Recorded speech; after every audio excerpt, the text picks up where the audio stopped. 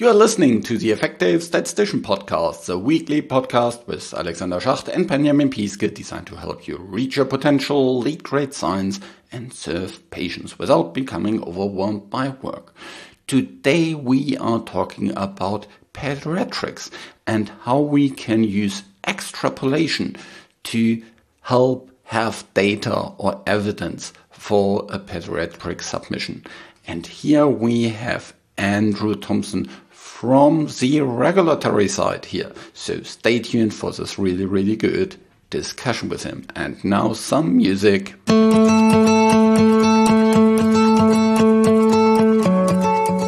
Understanding about a pediatric submission is really important. Maybe you have kids yourself. I do have kids. And there's always a lack of treatment in that area. So I think as an industry, we need to become better in serving this population. Of course, there's certain diseases that, there's really no kind of pediatric indication, but very often there is. And so this episode will help you understand what you can do to get evidence through extrapolation for this population. I'm producing this podcast in association with PSI, a community dedicated to leading and promoting the use of statistics within the healthcare industry for the benefit of patients. Join PSI today to further develop your statistical capabilities with access to the video-on-demand content library, free registration to all PSI webinars, and much more. The reduced rate is only £20 for non-high income countries and £95 for high income countries. And of course, there's the PSI conference in Gothenburg coming up. So head over to psiweb.org to learn about the conference and all the other PSI activities. And hopefully see you in Gothenburg.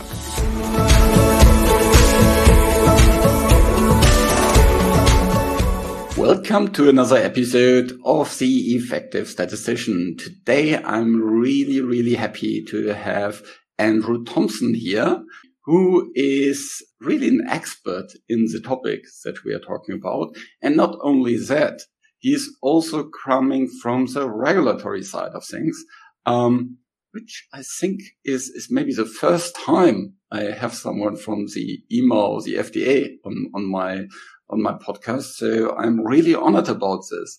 Hi, Andrew. How are you doing? Hi, Alexander. I'm very well, thanks. Very good. Before we dive into the topic, maybe you can speak a little bit about your career and why you actually went into biostatistics in the first place.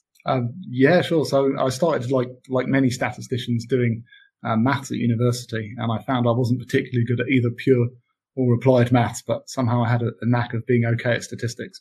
And in my final year, there was an advert on the screen in one of my stats lectures for an MSc place in statistics with applications in medicine, which would be funded. And I thought that sounded like an interesting thing to do for a year, and the funding certainly helped, and never really looked back since. And I started off wanting to be an academic, and I worked at Imperial College and then did a PhD at London School of Hygiene. And then towards the end of my PhD, I wasn't so sure that I wanted to be an academic after all, and I looked at the alternative options out there for me. And at that time, it just so happened that the MHRA were recruiting for statistical assessors. And I applied, and I was very fortunate to be offered a position. And so I started work doing statistical assessment, looking at dossiers across all therapeutic areas. And it was an incredibly interesting job with a huge learning curve that never really stopped spiking upwards, really. There was always something new happening. And it was a very rewarding and interesting role. And after a few years of doing that, I moved onwards and upwards to be head of epidemiology at the MHRA, looking more at the post-licensing side. Mm-hmm. Which is very interesting, especially as we're doing kind of starting rolling out of vaccine safety studies. So the experts in my team were looking at that, and these have become much more high profile over the last 2 years, should we say? Yes. I think the post marketing authorization work, also from the regulatory side, has much more kind of visibility nowadays than it has in the past, for sure. Yeah. Yeah, definitely. And I think that leads on nicely to where I went next, which is EMA, who've been very much integral in making sure that visibility is there. And so I've been at the EMA for about 7 years now. A lot of the work I do is internal consultancy from a statistical point of view, and also finding ways to go forward when there are perhaps differences of opinion between different member states. We still have to have one unified position. So finding the optimal scientific route for that is one of my key roles. I sit in the task force dedicated to data analytics and methodology, which has been going a couple of years now, and it's a real hub for quantitative methods at EMA. Yeah. I started getting involved in extrapolation actually about 6 years ago, I'd say, when the reflection paper was being drafted. And it's very much a kind of cross collaboration between clinicians and statisticians and pharmacometricians and modelers in particular. So to bring those three disciplines together and to get everyone at the same table and singing from the same hymn sheet, I helped steer that through. And and so I'm now on ICH E11A as well, which is paediatric extrapolation. I'll talk a bit more about that later. That's out very soon, and I lead the stats subteam on that. Yeah, very, very good. I think this is a really, really important topic because I myself have 3 little kids, and I know that for lots of different compounds, there's very, very limited data for children. And so, but still, of course, children need to be treated. And I think there's a lot of physicians that need to treat or pediatricians that need to treat patients irrespective of whether there's an approved product or whatever. And I really rather have them some really good, solid data and quantitative assessment than, just maybe some anecdotal things and just personal opinion. Yeah. And I think that's very on point. At a holistic level, extrapolation is about bringing drugs on label, so that all prescribers have information on safe and effective doses in the pediatric population. So it's not just those who have used it off label and those who are happy doing so, but every treating physician should have the evidence that they need. Yeah. It's really about making data available for good decision making in the end. And that's one of my personal kind of goals to improve that. So when we speak about extrapolation, what actually is that? Because when I'm just thinking back of my stats parts and I think, okay, maybe you have a linear regression and kind of most of your observations are between, 50 and 150. And then you try to extrapolate what happens beyond 200 or something like this. Yeah. Is that the same thing? Well, not exactly, no. But I think, maybe the principle is the same in that we want to try and bring the label down from adults to include younger age groups in it. But I mean, we define it quite clearly as being, it's based on information in one or more source populations, such as adults or children, that's relevant to a target population. So, for example, another pediatric population, in a way that can be quantified and used as a basis for further development. And so effectively that's making use of information in one population to guide the design and analysis and interpretation in another. And we've actually phrased a lot of our reflection paper, it's age neutral. We don't talk necessarily about pediatric extrapolation because it applies across development where you could have such populations. Now, it just so happens that pediatrics is perhaps an obvious main use case because you have this source population of adults and you have a target population of children, and you know that you want to be able to do as rational development as possible. So it's the principles apply across development, but the key use case right now is pediatric. Okay, so it could also apply, for example, older population. It could apply for kind of potentially patients that, were previously excluded from studies for whatever reasons, these kind of things. Yeah. Yeah, exactly. And there are indications where we have used extrapolation for that because of, as you say, patients who've been excluded. Male breast cancer is an obvious example. So yeah, it's something that that can work. But I think perhaps the difference is that PEDS is often after adults. And I think that's often as it should be in terms of development. We all want safe and effective medicines for children, absolutely. But if we have no real evidence that it's safe and effective in adults, then I do think people start getting nervous about whether we should be starting straight away in the pediatric population. So it is kind of inevitable you have this order to development in many situations. Yeah, absolutely. I think it's the same what we have seen with COVID and then in the pandemics that, first it was for adults and then you went into more and more younger patient populations. Yeah. So in the document, and I'm referencing this in the show notes, it says a lot about talking about the source and the target population. So can you speak a little bit to what that exactly is? Yeah, so the source population is what you are extrapolating from, and the target is who you are extrapolating to. And so we would normally think, so therefore, that if we're talking about pediatric extrapolation, that your target population is some sort of pediatric population. Does that mean that we have no data whatsoever for the target population? No, it doesn't. It doesn't at all, actually. And I think that the purpose of this is to work out what data we need based on what we have already. So your sources might be adults, so you could extrapolate from adults to children. But children are not homogenous, and they're not just small adults. They have different organ maturation at various stages. And so the extrapolation from those different age groups can be different. So you could, for example, extrapolate from adults to adolescents, and then you could extrapolate from adolescents to 6 to 12-year-olds, and then extrapolate from 6 and 12 down to 4 and 6 and 2 and 4. In each of those situations, you would have some information in a relevant pediatric population of some sort, which you could then use to inform what other information you would need in those different age ranges that you're looking into. Okay. So is it all kind of safety, efficacy, and pharmacology data, or do you also use other data sources?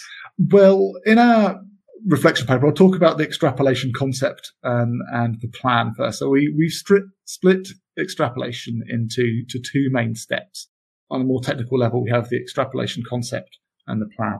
And the concept is kind of held up by three pillars of pharmacokinetics and disease and clinical pharmacology. So the drug, the disease, and the drug and the disease. And we have a table in our reflection paper.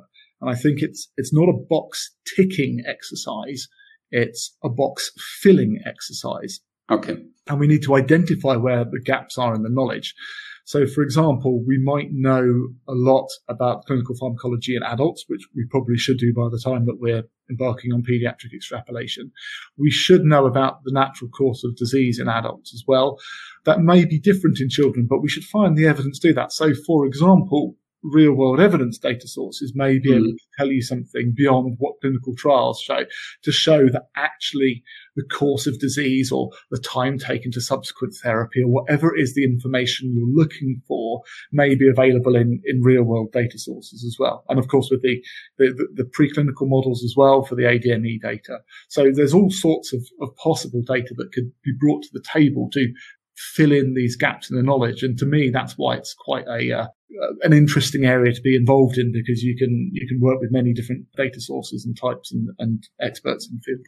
That's cool. Yeah. I completely see that. It's kind of pulling data from all the different sorts: clinical, epidemiologically, real-world evidence data, pharmacokinetic and PK/PD data, and combine them all into one kind of model, one kind of concept or framework is quite interesting. Yeah, it's quite hard as well, and I don't think that should be underestimated. I think so. What we're trying to do is to say, how much can we trust the data in the adult population as being relevant for the pediatric population we're interested in? So the adult data is what it is, and the studies have been done, and we have that information. But then the work on the ClinPharm and the disease similarity and the ADME data all adds together to say, and because of all of this additional knowledge, this is how much we can trust the adult data. And I think that it's a knowledge synthesis process, and also a large degree of clinical judgment as well. Okay.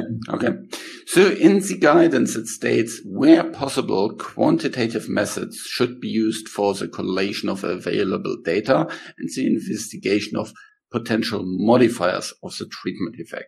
And I think in terms of modifiers of the treatment effect is really about kind of the differences between the target and the source population, what we are mostly interested in, not other modifiers. Yeah, I think that's a correct interpretation. And I think in terms of quantitative methods, well, the first thing that springs to mind is meta-analysis. It's a standard part of the tools. But we also have, our pharmacometric colleagues. They're very good at dose exposure modeling and exposure response modeling. And all of those will be potentially different in adults and children.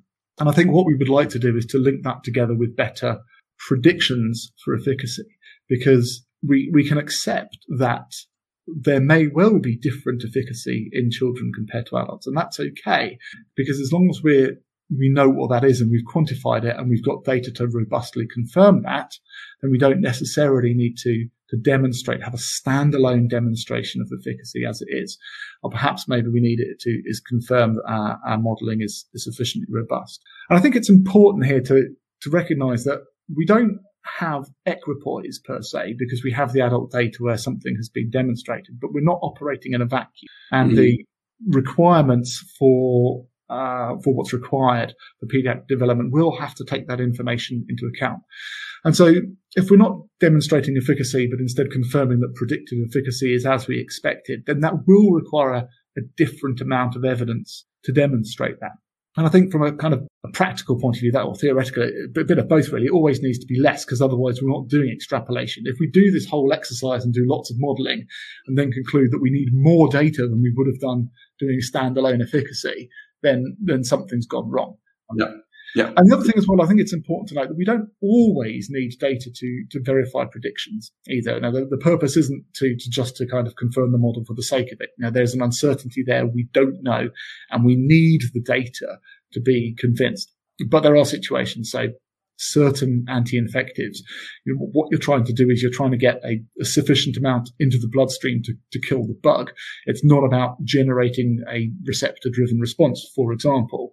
So as long as we know what the PK is and we have a safe dose that we can use in pediatrics, then we don't necessarily need any additional efficacy data depending on the situation. So that's exactly where kind of the disease comes into play. The better we understand the disease, the better we can, be sure that there's certain kind of relationships hold true.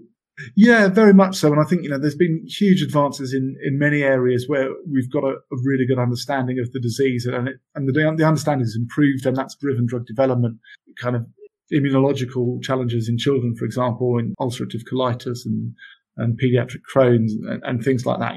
We have a wealth of products compared to what we had 20 years ago, and a huge more understanding of the immune-driven responses of the disease and the drugs used to target it. So if I'm thinking about the data from the source population, do I need to kind of treat different parts of the data with different kind of weights, so to say, or how much it helps me? So just if I'm thinking about, let's say I want to extract to kind of teenagers and I have a study, above 18 years old, is the data kind of that I collect between 18 and 25, is that potentially more relevant than, let's say, the data of those being over 50? Yes, it is. And I think that is a challenge that we have, is that companies can't always control precisely the age distribution of people who go into their adult development programs. But I think we all, when looking at, say, extrapolating from adults to adolescents, would think it is more relevant. I think, again, where statisticians would need to get involved would be appropriately designed subgroup analyses and interpreting them, because ultimately, if you don't really see a difference in the age subgroups, that perhaps lends not weight that extrapolation is more possible or is a better option, but that you could use the entire adult data set and be confident using the adult data set and not just the 18 to 24 year olds. But I think we do start at the default position that some data are more relevant than others. Yeah. I see that. And so that's actually quite interesting also if you kind of plan for going into more younger populations. having potentially more patients on the lower end of the spectrum could help you to gather more data in that regard, yeah? Yeah, definitely. And I think there is one of the challenges that exists, I think, is encouraging companies to design adult development with an eye on the inevitable pediatric development that will come afterwards. We make companies agree pediatric development plans after adult clinical pharmacology studies, often paraphrased to at the end of phase 1, but there's sometimes a little more nuance than that. But we would like to be able to make sure that the trials would be relevant so we can utilize as much. And yes, that's about age distribution. And sometimes it's about things like collecting relevant, important biomarkers or something similar, which companies might be thinking about doing anyway. But if we have a conversation, we're saying this will be really crucial to facilitating an expedited pediatric extrapolation plan. Hopefully, we can encourage people to think about the design of the adult studies with more than just one eye on the pediatrics. Yeah, that's really good. I think I see it also from a kind of HTA perspective. There's much more kind of we can do with good phase 3 package than just getting regulatory approval for the adults, which of course, it's also quite a hurdle to jump over anyway. But, that's really good. What further challenges do you see? What are kind of your biggest concerns that you have? Well, I think they kind of fall into many different areas, and there's the logistical challenges of extrapolation in the timings of this. As I've said, you're supposed to agree your pediatric development plan at the end of, including the sample size, at the end of phase 1 in adults. And the timings of the interactions with the regulatory authorities is difficult because what we've said in the reflection paper, we'd like to be as iterative as possible because we recognize and accept that new data comes out through the adult development, which will influence the pediatric development. But also what we would like to do is to minimize the amount of modifications that companies have to make to their pediatric plans as well. We'd like to be able to say, well, yes, let everything go smoothly. And if it all happens as you hope it will, then carry on. And if not, come back and talk to us later. But finding words to do that to fit with our legislation just involves a lot of upfront planning. And it is hard, but we would like to agree as much as possible, as early as possible. I think also that pediatric development is global, and it almost inevitably is. And that means that companies will have to agree across agencies globally. You have to get agreement between different EU committees, such as the Paediatric Committee and our CHMP, our licensure, but also between EU and FDA and indeed beyond. So ICH 11A hopefully will go some way to ensuring that that's going to be more straightforward in the future for companies. So if this kind of pre-specification thing or kind of agreeing to things before we collect the data, I think is one of the paradigms that we have in drug development to kind of avoid fishing for significance and these kind of things. I think that is particularly, difficult for these models because you pull data from different sites and you have the different studies coming in at different time points. Is that kind of the background for the pre-specification and kind of this iterative approach?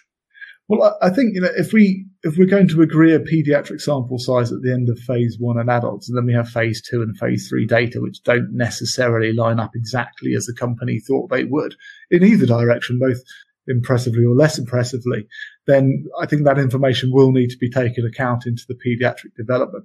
And obviously, if you have a drug that turns out to be an absolute wonder drug and has a huge treatment effect, and there's good evidence that the mechanism of action is going to be similar, at least in some pediatric subgroups, then we will be more comfortable saying it's reasonable to conclude that the benefit risk is positive in children. Whereas if you've got a phase 3 package where you didn't get as big treatment effects as you hoped for and you just squeaked over the line with P equals 0.049 or whatever it is, then it's inevitable that the situation of how comfortable we would be extrapolating and thus how much data or what type of data is going to change. And I think also that's the other main challenges are the design and the analysis of these studies. Yeah. And the design is at quite high level whether you would require a randomized controlled trial but at a different level of evidence, or if you would require a single-arm trial, or if you would require something that could rely on only on pharmacokinetic data because you've got sufficient. Yeah, I think that's a very good point. In the end, it's about how comfortable are you with the decision making, and the overall robustness of the data is important. And we do talk about extrapolation being a spectrum, and I think we've moved away from decision trees or ways of saying, if this, then that. But nevertheless, there are a finite number of study designs available to developers. And so working out, given all of this information and all the uncertainties, which are the trial designs that we want is part of one of the main challenges. I think another one which needs to be mentioned is kind of Bayesian and frequentist designs. And I think it's potentially a very rich area for the use of Bayesian statistics, because you have some sort of prior in the adult's data, because you do have prior information. And when people hear the words prior information, it's only natural, I think, that people think, that means I should be doing Bayesian statistics. Yeah. And indeed, FDA have been driven by PDUFA 6, where their legislation says they have to investigate Bayesian methods, and it's an obvious place to start, really, because of this prior information. I think we're still not entirely sure of the utility of all Bayesian methods, and that they're not all created equally. I think the one thing where you get the information is, of course, from the adult population. The other thing where you get information, especially about kind of standard of care or placebo treatment, is, of course, real-world evidence data. Yeah. And so that's another piece of the puzzle that you can fit in. And I just recently recorded a podcast about how you can use real-world evidence data to kind of help with your comparison data for a clinical trial. And isn't that going into a similar direction? Yeah, it is. And I think we tend to use the phrase augmented, I think is probably the buzzword at the moment that we would probably use. That augmenting the control arm, potentially using other randomized control arms is one way, but sometimes they don't exist, or you don't have anything that you think is actually relevant. And so you might be able to use that. I mean, if you want to use a successful randomized control trial arm of an active and show superiority against that, I think we might be quite happy with that. But, it's at least on the efficacy side, yeah. And so there will be situations where real world evidence is suitable for that. And it will depend on the design and the disease and the indication and all of the things that go into these thinkings in adults apply in this situation as well. But it's clear that the door is not closed here, and that there are options available. There are differences of opinion between some regulatory statisticians about whether it would be better to borrow the treatment effect from adults, or whether you would prefer to just augment a control arm. And I don't think there is a unified position as to which of those two approaches would be preferable. And there are strong views on both sides of the argument on that. Yeah, I can foresee that this is not a closed discussion that could kind of go on for quite some time. Maybe we can kind of at one time come up with some kind of unified approach there that takes both sides into account. Well, it's a possibility. And I think that's the good thing about well thought out Bayesian designs, for example. If you're not making multiple changes and you're not having multiple interim analyses, and actually it's quite a clean Bayesian design, so to speak, but you just wish to interpret the data in light of the prior, then you can run a pediatric program successfully and analyze it in a frequentist fashion, analyze it in a Bayesian fashion, and come to conclusions based on that. And indeed, if you read the assessment reports from the FDA for belimumab in lupus, they chose a Bayesian method as one way of characterizing the efficacy. And in the EU, we chose a more frequentist way to interpret the data.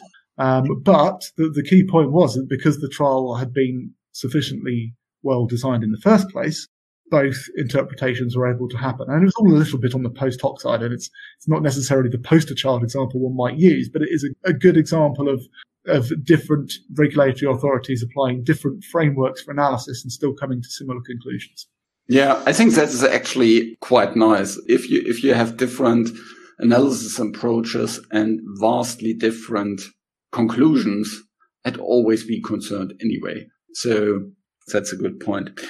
Any other kind of big challenge that you see kind of beyond the things that we talked about in terms of analysis and logistics? Yeah, I think, again, the design measuring what you need in the pediatric trials, in the adult trials, is something that needs to be really thought out. But another really big one is communication. And that's communication between companies and regulators, and also between other stakeholders as well. And again, we need to be clearer regarding the acceptability of certain designs, in particular with Bayesian ones, the operating characteristics and the type 1 error and the type both conditional and unconditional, and what the important metrics are for success for regulators. Because if we don't tell you in advance what our metric for success is, then it's quite difficult for a company to go away and, in particular, to power and to size their study. Yeah. So we do want to know properly what these operating characteristics are, and if companies say it will be this, and we can accept that. I think some of the more technical Bayesian designs, such as dynamic borrowing, where we don't know in advance how much borrowing is going to take place because it depends how well the data matches the prior. Things like that, certainly we understand the models, but we're just not entirely sure that they routinely, robustly provide all the outputs we want if all the borrowings is left to the model. So we need to perhaps better communicate between industry and regulators as to what our standards and expectations are. And then once these have been successful, to kind of tell the outside world that, because some people will inevitably look at a trial and say, oh, that had a p-value of 0.1, so therefore it's a failed study. And that's not how we would interpret it in this situation. And trying to explain to the outside world that from our point of view, actually, given the experimental circumstances and everything else we know, actually that's a success. Yeah, I think that's a good point, that it becomes much more challenging to kind of communicate well all the evidence together. I think that is also potentially we need to communicate these models also in a different way, rather than, just taking a number like the p-value you just mentioned, but more describe kind of the distribution of things. More describe kind of the relationships, for example, in terms of the treatment effect modifiers. Potentially, that there's no effects there, and to show kind of all the data is really robust. Would you think like there would be potentially some more visual tools to show these kind of things rather than tables? Just thinking about kind of predictive analytics and Bayesian analysis, lots of this is really, really much more kind of about distributions rather than point estimates. Yeah, very much so. And I think one of the challenges we face with some Bayesian models, for example, is that the unconditional type 1 error can be computationally calculated, which we can accept, and then that can be plotted against various underlying parameters, and it's not constant. And actually understanding where the type 1 error is raised, as well as how much it's raised by using these Bayesian methods, is inherently a visual display. And I think that there was a paper from the DIA Bayes group quite a few years ago now, with Kurt Fieler was on the lead author, and that one's really good for giving examples of how you might display data like that. Other visualizations which I'm particularly fond of are thinking about, what does success look like?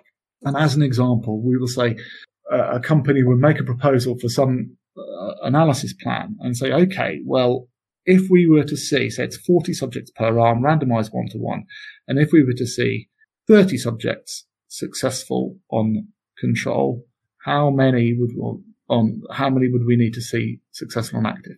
There'd be 35 to 40 or whatever the numbers are. But then looking at different cut points, if you want to see if it was 10 subjects successful on control, how many? So really understanding when would a company consider this trial as a success? And then we can say, well, actually, that then translates to a certain treatment effect. And we would say, well, yes, that looks like an important treatment effect that we would be interested in. And if you can go through that process, then you can agree a program and a sample size and success criteria quite quickly. And I do think that better visualizations for that certainly help focus the mind in terms of that relationship between the size of the treatment effect and the sample size you've got to hand. Yeah, that's a very, very good point. You mentioned this lupus case study. Yeah. I guess that is publicly available, isn't it? So there's always a wealth of information on regulatory websites. You can look at the EU, the European Public Assessment Report, and the FDA information is available on their website as well. And indeed, I think the regulatory websites are a very good resource for that kind of thing, because sometimes it's difficult to communicate to the outside world. It's not necessarily something that people would write up in a paper for the outside world. Actually, some of the most interesting extrapolation case studies I've seen are ones that have been presented at conferences. And one of the things that's happened for the pandemic is I've been able to at least online attend a lot more of these meetings than I have been previously when they might have been face-to-face. There's something that's so great about the face-to-face approach that I'm hoping is going to be returning very soon. But certainly I've been exposed to a much wider array of things like case studies, because these are perhaps the fora that people, webinars and so on and so forth. Okay, let's put a couple of these into the online appendix here, our show notes, and then you as a listener, you can have a look there. Just head over to theeffectivestatistician.com and then find this nice episode with Andrew. Thanks so much, Andrew. That was an awesome discussion. We started really with kind of what actually is extrapolation, and that we really want to extrapolate from the source to the target population. We had a lot of discussion about what type of evidence we need and where this can all come from, and that it comes from disease understanding, it comes from efficacy and safety data, it comes from PK data, but it can also come from real-world evidence data and other data sources that help us to have a good understanding of the overall data to make a good recommendation for physicians, for patients. And we also talked about, challenges like communication, logistics, having good kind of iterative planning on terms of all the data that comes in, and whether that kind of changes our plans, or how we can, make sure that we have all our plans well thought through. And if there's some change in the data that we didn't expect, that we can make amendments, make things faster or slower, depending on the data. Is there any final thoughts that you would like to leave the listener with? I just want to mention ICHE 11A, which should be out very soon. Hopefully, by the time some people are downloading it, it may already be out. So that'll be out for consultation. So please do comment on that and help us improve the document. And also, finally, thank you for inviting me. It's been very nice to talk to you. Thanks so much. Did you enjoy this episode as much as I really enjoyed the discussion with Andrew? Then let me know about it. Connect with me on LinkedIn and tell me what you think. This show was created in association with PSI. Thanks to Rain, who helps with the show in the background, and thank you for listening. Reach your potential, lead great science, and serve patients. Just be an effective statistician.